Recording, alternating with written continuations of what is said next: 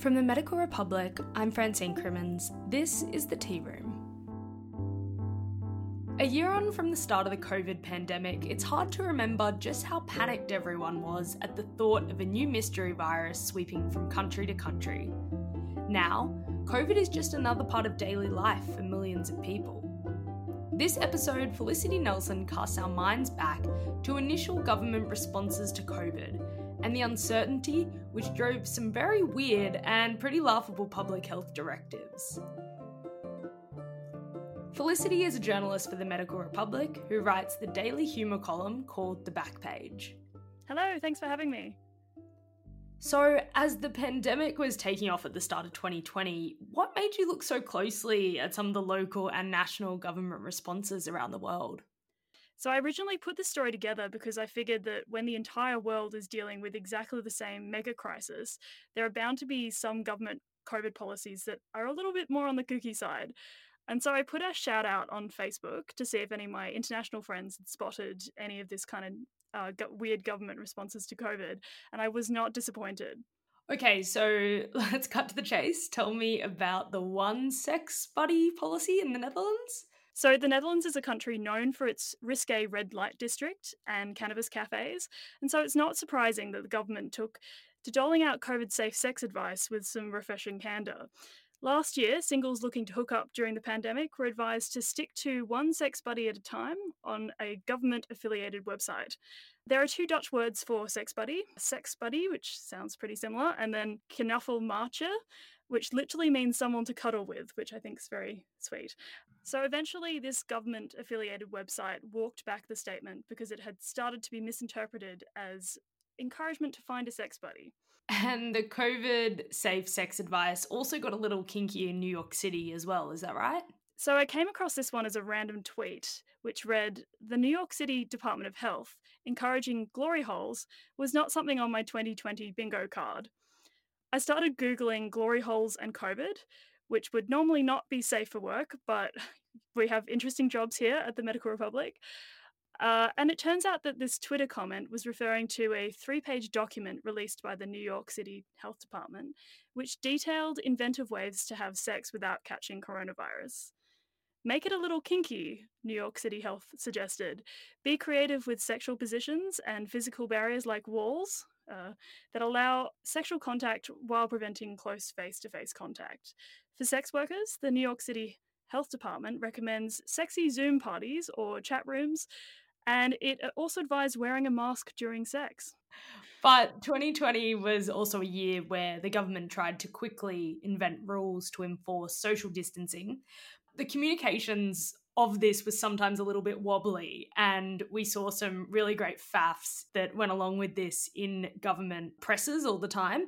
But a good example in the UK was the government Scotch egg rule. Can you explain that to us? Yeah, so I found out about this one just the other day because I was chatting to a friend who escaped the UK and is now living in Australia, but they were there during the lockdowns last year. And what they said was that the government in the UK introduced this rule whereby you could have a drink at a pub, but only if you also had a substantial meal. So this came to be called the Scotch egg rule because one of the ministers got on the radio and started talking about what was a substantial meal. And they said, yeah, a Scotch egg, that's a substantial meal. I'm not going to go through all the ins and outs of which food is substantial and which one's not, but definitely a Scotch egg. And so if you don't live in the UK, you might not know what a Scotch egg is, but it's basically just an egg that's surrounded by sausage meat and then breadcrumbs.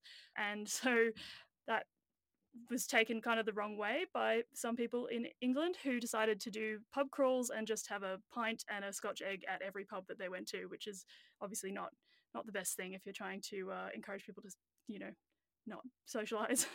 Treatments for COVID were also another hot topic of debate, but it was curious to see alternative medicine, which, big caveat, it doesn't work, getting serious government backing throughout last year. What were some of the worst that you saw, Felicity? Yeah, so last year, China's health ministry and state media were promoting traditional Chinese medicine including herbal granules and teas as the mainstay treatment of COVID, even though, as you say, there's no evidence that these treatments help at all. The State Administration of Traditional Chinese Medicine lists a certain type of granule which contains 12 herbs, such as honeysuckle, mint, and licorice, as an effective treatment for the deadly pandemic strain of coronavirus, which little concerning.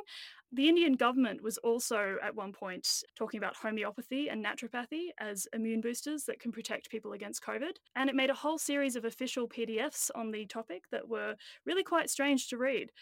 And we also saw the Indonesian health minister being criticised internationally for relying on the power of prayer as a core government strategy to fight COVID. The Indonesian government also got into a pickle after its agriculture minister claimed that eucalyptus necklaces could kill COVID. And let's not forget how the Indian government also gave itself a deadline of August 2020 for the first homegrown COVID vaccine. You know, a little unrealistic in retrospect, given that we're only getting the first vaccines in Australia now. And who could forget the time President Donald Trump suggested in a briefing at the White House that researchers examine the use of ultraviolet light and disinfectant to clear COVID from the lungs.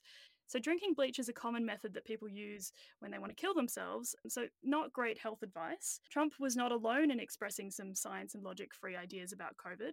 So in March last year, we saw the president and dictator of Belarus quoted in the media saying that the best way to beat COVID was by drinking plenty of vodka and driving tractors around. Yeah, that really sounds like something that Alexander Lukashenko would say. And the other one that we've been going back and forth on is the idea of surface transmission of COVID. It now looks like surfaces are much less important than we first thought, and the focus is mainly on aerosol. At the start, people did think that surfaces were a major cause of transmission. That's right, and a year ago, governments weren't taking any chances, with many of them using chemical warfare in the streets to try and fight COVID.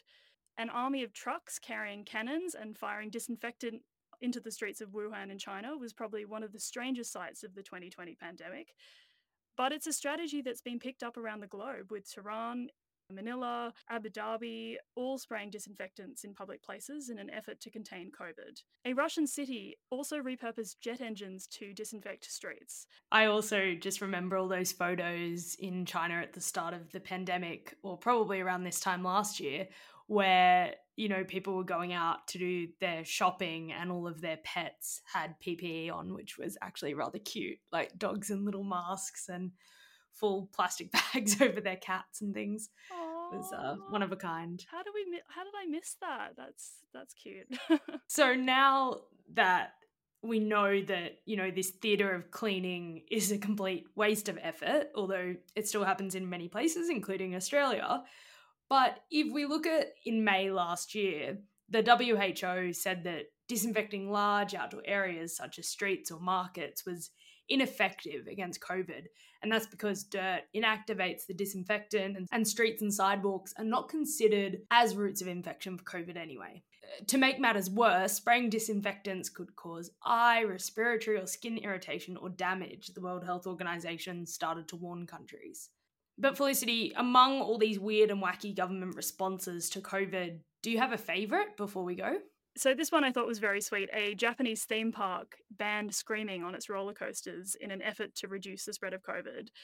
The theme park's famous roller coaster is 2 kilometres long, with a top speed of 130 kilometres per hour and a 70-metre drop along the way. In response to comments from the public that staying quiet on such a ride was impossible, the theme park actually released a video of 2 executives riding with masks with an immovable deadpan expression, which was probably my favourite video of the whole pandemic. Yeah, and with so much going on in the world, going to theme parks and taking a roller coaster as well, it seems like one of the few things that probably doesn't need great regulation. There's probably bigger fish to fry. I like that they tried, though.